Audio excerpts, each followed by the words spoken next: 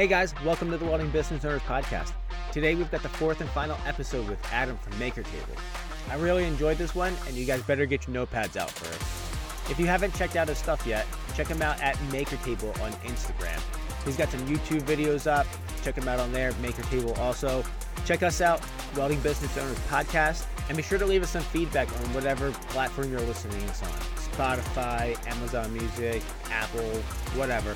Go in there, give us a 5 stars, give us a thumbs up, however they let you say, hey, we're doing a good job. So send us some messages. I appreciate all you guys who are reaching out to us. I think I'm going to start reading some of your guys' messages and give you some shout outs. So keep them coming. I really appreciate them. So without further ado, check out the episode. In my head, what I would love to do is have like the full fab shop and then like, you know, another shop, like a smaller shop off to the side that's just like my laboratory where I get to build cool stuff. I can walk through the doors. I can go use the plasma table. I can make anything I want and I bring it back into my area. It's clean. Nobody talks to me. I can blast the music. I can listen to my podcasts. I can listen to my audiobooks. I got all the tools that, so like in our shop right now, the tools are, it's the same situation. I have all the clamps. I have all the tools. We do require people to have their own tools. It's a pretty basic set, but when I don't put something back, it's like, hey, I need a 1/2 inch deep well socket. All right, here you go, because I was using it, you know. Yep. I think that's every business owner's dream, just to be able to go build cool stuff on their own, you know. Definitely. I mean, at least people that are in this kind of trade. Yeah.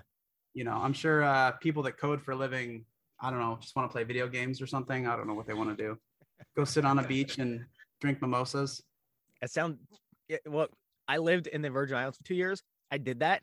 It's not as much fun as it sounds. It's great for the first like 6 months, but after 6 months, you're like, man, this kind of sucks. Dude, 6 days in, I'm like, yeah, all right, vacation's over. When we getting back to it? Like, well, I can't shut my brain off. My brain does not turn off. And I'll be driving down the road and with family and everything. And I'm still present with them a lot, like with them and like in the conversations, but like, man, I'll see a squirrel run by and be like, oh, well, look at that railing. Well, what if we do this and that, blah, blah, blah. And my mind just like, I just can't shut my mind off. Yeah, you need an outlet. I definitely know that feeling. Yeah. So idle mind is not a happy mind for me. I don't think for anybody really, you know, like it's such a dichotomy. Like the only time you're getting smarter is when you feel stupid. You know, if you're feeling smart, you're not learning anything new. It's like, you got to feel dumb. Mm-hmm. And like the only time you're getting better as a fabricator is when you screw something up and you figure out how to fix it. That's where you like pick up a new skill, or you're forced to go learn that new welding process or that new finishing process, or get that tool you didn't even know existed by asking dumb questions to somebody that already does it, you know? So I think we need that struggle as humans in order to feel gratified. And I see so many people trying to run away from the struggle.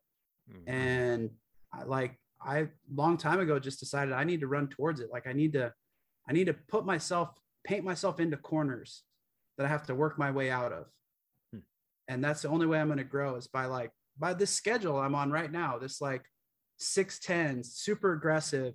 This like forced me to hire and train a PM. And I probably would have kept PMing myself and bidding the jobs and running the company all myself if the schedule wasn't so aggressive. But as soon as I like got all these jobs and won all these bids in the same frame of time, I realized I have to change. I have to become something else, you know? And that's where I grow and figure out the next thing. So, you know, don't be afraid to put yourself in a hole, because the digging might be where you get strong enough to, you know, win the next battle. If you were to do it all over again, what is something that you would change? I would buy a plasma table from a company and get a loan. But the reason I didn't get a loan is because I didn't know I was going to be successful. And I thought, I don't want to have this payment for a plasma table that I'm not using while I'm out ironworking and making my house payment. And I would hate that table. So like I would only do that if I knew the outcome was going to be what it was, but given the same risk and same knowledge, like I would have built the plasma table again. But definitely if you have a going concern, a business that already has some revenue, or you have an idea that you're really confident in, just go buy a plasma table with a loan. Get one that works with good support from a company that's going to be around for a long time and has been around, that's going to help you get it going again. Because that was like a huge stumbling block. The first, 6 months to a year of the business was relying and selling a product that had to be plasma cut and then not having a machine that was reliable. That caused so much heartache and stress. Yeah, I feel you on that one. Tell me about Hero Machine Company. Oh yeah, well that was I really want to sell. How did that miners? Yeah, how did that start? Like it was up and going before the pandemic, and then I know you were having trouble with getting support from China. So give me a little bit behind the whole idea with it, where it is, where you want to go with it, because it was super interesting, just the journey of it to me. Yeah, really, it happened because Shop Saver pissed me off. So I ended up buying a Shop Saver table, and they're a good company. They make a solid product. There's really nothing wrong with their table. They fully support it. They stand behind it. Where I felt burnt was I was doing a lot of social media stuff at the time, a lot of YouTube and a lot of promotion, basically for Shop Saver. And I was literally selling tables for them through my DM. I had people that were asking me, what table do I buy? I was helping other Shop Saver owners troubleshoot their own tables and get them running, helping train people on the CAM software, how to convert from Inkscape to CAM to the table. And I was doing all this work that was benefiting Shop Saver. And they have a referral program where if you refer people and sell a table, they'll pay you $500. And so I was like, hey, like, what can I get into that referral program? Like, can I send you, can I get paid for helping you guys sell tables?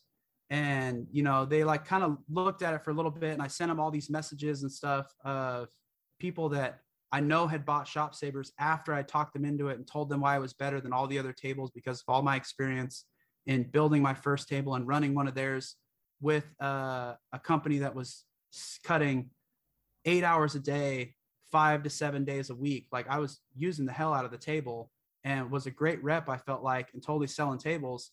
And basically the owner of the company like called me a huckster, and like I was trying to hustle them. And like I thought that my social media thing was such a big deal that I was selling tables for them and helping them out. And like he felt like I was like trying to hustle them out of this money.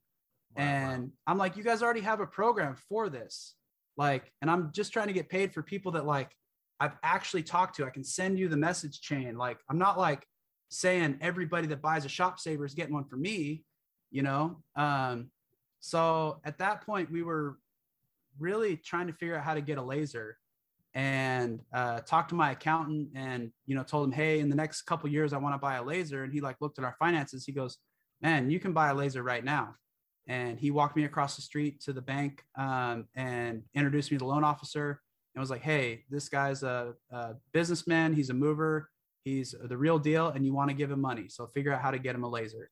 So I got the financing together and started shopping and realized that a lot of this equipment being sold, like Laguna and Piranha, they make, quote unquote, make lasers and a lot of other stuff and sell it, and CNC wood routers and whatnot. So I started doing some digging and actually found their suppliers in China that were making their lasers, plasma tables, even the iron worker, the Piranha iron worker. I found who's making a lot of Bailey's CNC press brakes over there. A lot of these tools from Grizzly, Bailey, Laguna, and Piranha, I found where they were getting produced in China. So I flew over there and met the owners of the companies over there and started to set up a supply chain. So a little background, my family used to have a trademark in South Korea, and I used to fly over there for a food show and an audit.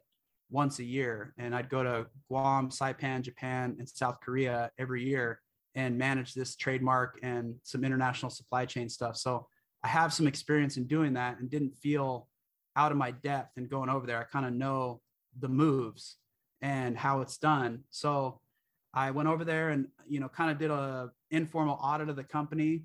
And then I had a friend of mine actually at FabTech send me video inside the cases. Cause China, they can lie to you too and tell you there's something they're not. And had somebody go through a lot of the hardware components at FabTech of all these suppliers that were showing there and send me video of their boards and their wiring harnesses and actually match the two up to be completely identical. I mean, the same PLC controllers, the same barcodes on the board, the exact same wiring diagram and sequence. So I was really confident that I found these suppliers. So went ahead and ordered 2 plasma tables, 2 fiber markers, and the 3 kilowatt fiber laser, and had them all shipped out here to us. And we put them together, and we were supposed to have, part of this deal was we were going to have engineers from China fly out and help install all these for 2 weeks and do training on site. But as soon as we got the laser and that whole shipment, the end of, 2019. And at that point, they'd already had, in November 2019 in China, they already had kind of the Wuhan breakout, I think, something like that. So China started getting locked down, and we had some issues with power and, anyways, that was a whole learning curve, definitely. But the gist of it is we lost all of our support. I couldn't get a hold of the engineers. They were, the engineer we were working with was literally locked in their apartment complex. There's a gate at the front of their apartment complex, and they welded it shut. Wow. And wouldn't let anybody out. They shut down the whole entire city. And I'm talking a city of millions and millions of people. They just shut down for like a month or two. Because basically what happened is when the lockdowns happened was during about this time, it was like Lunar New Year. So everybody goes home for New Year. They have all these like holidays where everybody gets off of work. It's like a government state holiday. And they all go visit their families, which are usually like live in rural places, and they work in the city. So everybody had gone out to their families, and then they got locked down, and they weren't able to even travel back to their home in the city. So they couldn't even get to work. There was no remoting in at the time, and you couldn't actually fly from China to the United States. We had the I don't know what it's called. Ban. Yeah, the travel ban. There you go. So we got finally by March or April, and we've had the laser sitting in our shop for like 3 or 4 months at this point. I'm paying the bank for it every month, and it's not cutting a damn thing. So I'm stressed out, and I'm calling them and messaging them, and there's only so much they could do. So eventually they got an American citizen to fly out of China, go to the Philippines, wait there for the 2-week quarantine, and then fly into the United States to help us kind of work with, actually his wife is a Chinese citizen that could translate between him and one of the engineers at the shop. So that's how we got our laser running, was through a salesman that didn't know anything. He actually installed the fiber wrong and cost us $10,000 a little bit later down the road. So it was an expensive learning curve. So with all that going on, I was like, all right, I just have to like put the kibosh on this. I mean, I had t-shirts, I had point of sale material, I had a website designed, I had the pricing structure for plasma tables and lasers and fiber markers. I mean, I was like going hard on this new venture, and started the Instagram account and even shot a YouTube video. Actually, I shot 3 videos and only one of them made it on YouTube because the project at that point was just had to get shut down. I even was talking to Jimmy DiResta at the time. He was getting, he was unhappy with, well, I don't know if he was unhappy. I can't say that, but his contract with Torchmate was up for those plasma tables. And so I was trying to get a Hero Machine Co. plasma table in his shop, and was flying out to FabTech to go meet him and talk to him and pitch him the idea. So it didn't get far down the road. I don't want to misrepresent or anything. He's an awesome guy, and I'd hate to piss him off, but I was going to pitch him on being his new plasma table. And there was a huge snowstorm in Nashville and couldn't get out of the airport. So yeah, it was just like, that didn't work out. the coronavirus thing shut down the engineers in China. That didn't work out. So I just put the project on hold and then started studying for my contractor's license by that summer and decided to go into contracting because that was a sure thing. And I finally got the insurance. So got my contracting license and I've been going hard on that instead. So I don't have the bandwidth to do both. It was either, Hero Machine Co is what I want to do. I really want to be the next Bailey Industrial because I see the path, man. It's just like, oh, it's so clear how to get this stuff done, rebrand it. And then the big deal that nobody does is they don't support it here locally. Like even Bailey or Grizzly, they'll just like send you some crap parts, or they'll be like, oh, we're not the manufacturer. We don't have that part. And they'll kind of ghost you and not give you great support for their products that they sell. So I see if I could build a real support network with parts on the shelf, like the PLCs, the drive motors, the hydraulic rams, the fiber optic cables, and get that stuff here domestically and hold an inventory and be able to quick ship and support and have an American person pick up the phone that understands that equipment and knows how to use it and why you need it to do that thing. Because I have a metal shop too, that there is a huge business opportunity there. And I would love to be that guy. So I have to get contracting organized enough. And really, you still have to submit an anal swab for a coronavirus test to get into China. And part of managing an international supply chain is you have to let them know that you are willing to get on a plane and go over there and walk in the door and start handling some shit. Because if they think that you're just a phone jockey and you're not going to come over there, there's all kinds of stuff they can do to screw you over and mess with your product and steal from you. So if I can't go to China on a moment's notice, I'm not going to have a business where I rely on Chinese manufacturers, because I am willing to go over there and walk in their front door and start barking and getting what I need done and having it built right. So, I mean, I welded together one of the frames for the lasers, bent some of the sheet metal for the cabinets that hold all the components, met the woman that does all the wiring harnesses, and like started trying to build relationships with all these people. Cause that's what it takes, is you kind of have to have 1 foot in China and 1 foot in the United States in order to make it work. So I'd love to start doing that groundwork again, but have to be able to travel over there to do it the way I want to do it, where I know it can be successful. That's awesome. So I saw you got the Bailey finger brake, and I'm actually kind of in the market for something like that. We can edit this out if you don't, if you've got some negative stuff to say, but tell me about that press brake you got. Oh, I don't care. I'll bag on Bailey. It's like, seriously, I'm not sponsored by anybody. I stopped chasing that sponsorship money a long time ago on Instagram and YouTube. I did some stuff with, boot companies, with tool companies, with clothing company. And the return on investment there is trash, guys. Like, they are manipulating the maker community to sell their stuff for nothing, basically. So I'm not sponsored. I'm not promoted by anybody. And I will tell you exactly what I think. The best piece of equipment I ever got from Bailey was this bandsaw, this mitering bandsaw. That sucker's a bad mamma jamma. I traded it for another tool, Bentech Dragon, at one point, that I don't have anymore because it doesn't cut square tube, guys. It does not cut square tube. They say it does. It does not. It cuts round. Awesome. If you're doing round stuff, roll cages, it's a bad mofo. But if you want to do square stuff like I do for handrails and pickets, it's not the thing you need. But the CNC press brake I have from Bailey, that's one where the back gauge isn't totally accurate. It moves on you throughout the day. Like within 20, 30 minutes, you'll have it all set up, dialed, and then one part, you'll just chunk and it's off. It's not very much. So if you're not doing really tight tolerance stuff, but I was trying to chase work for a local machine shop where they have like a tolerance of, a couple thousandths.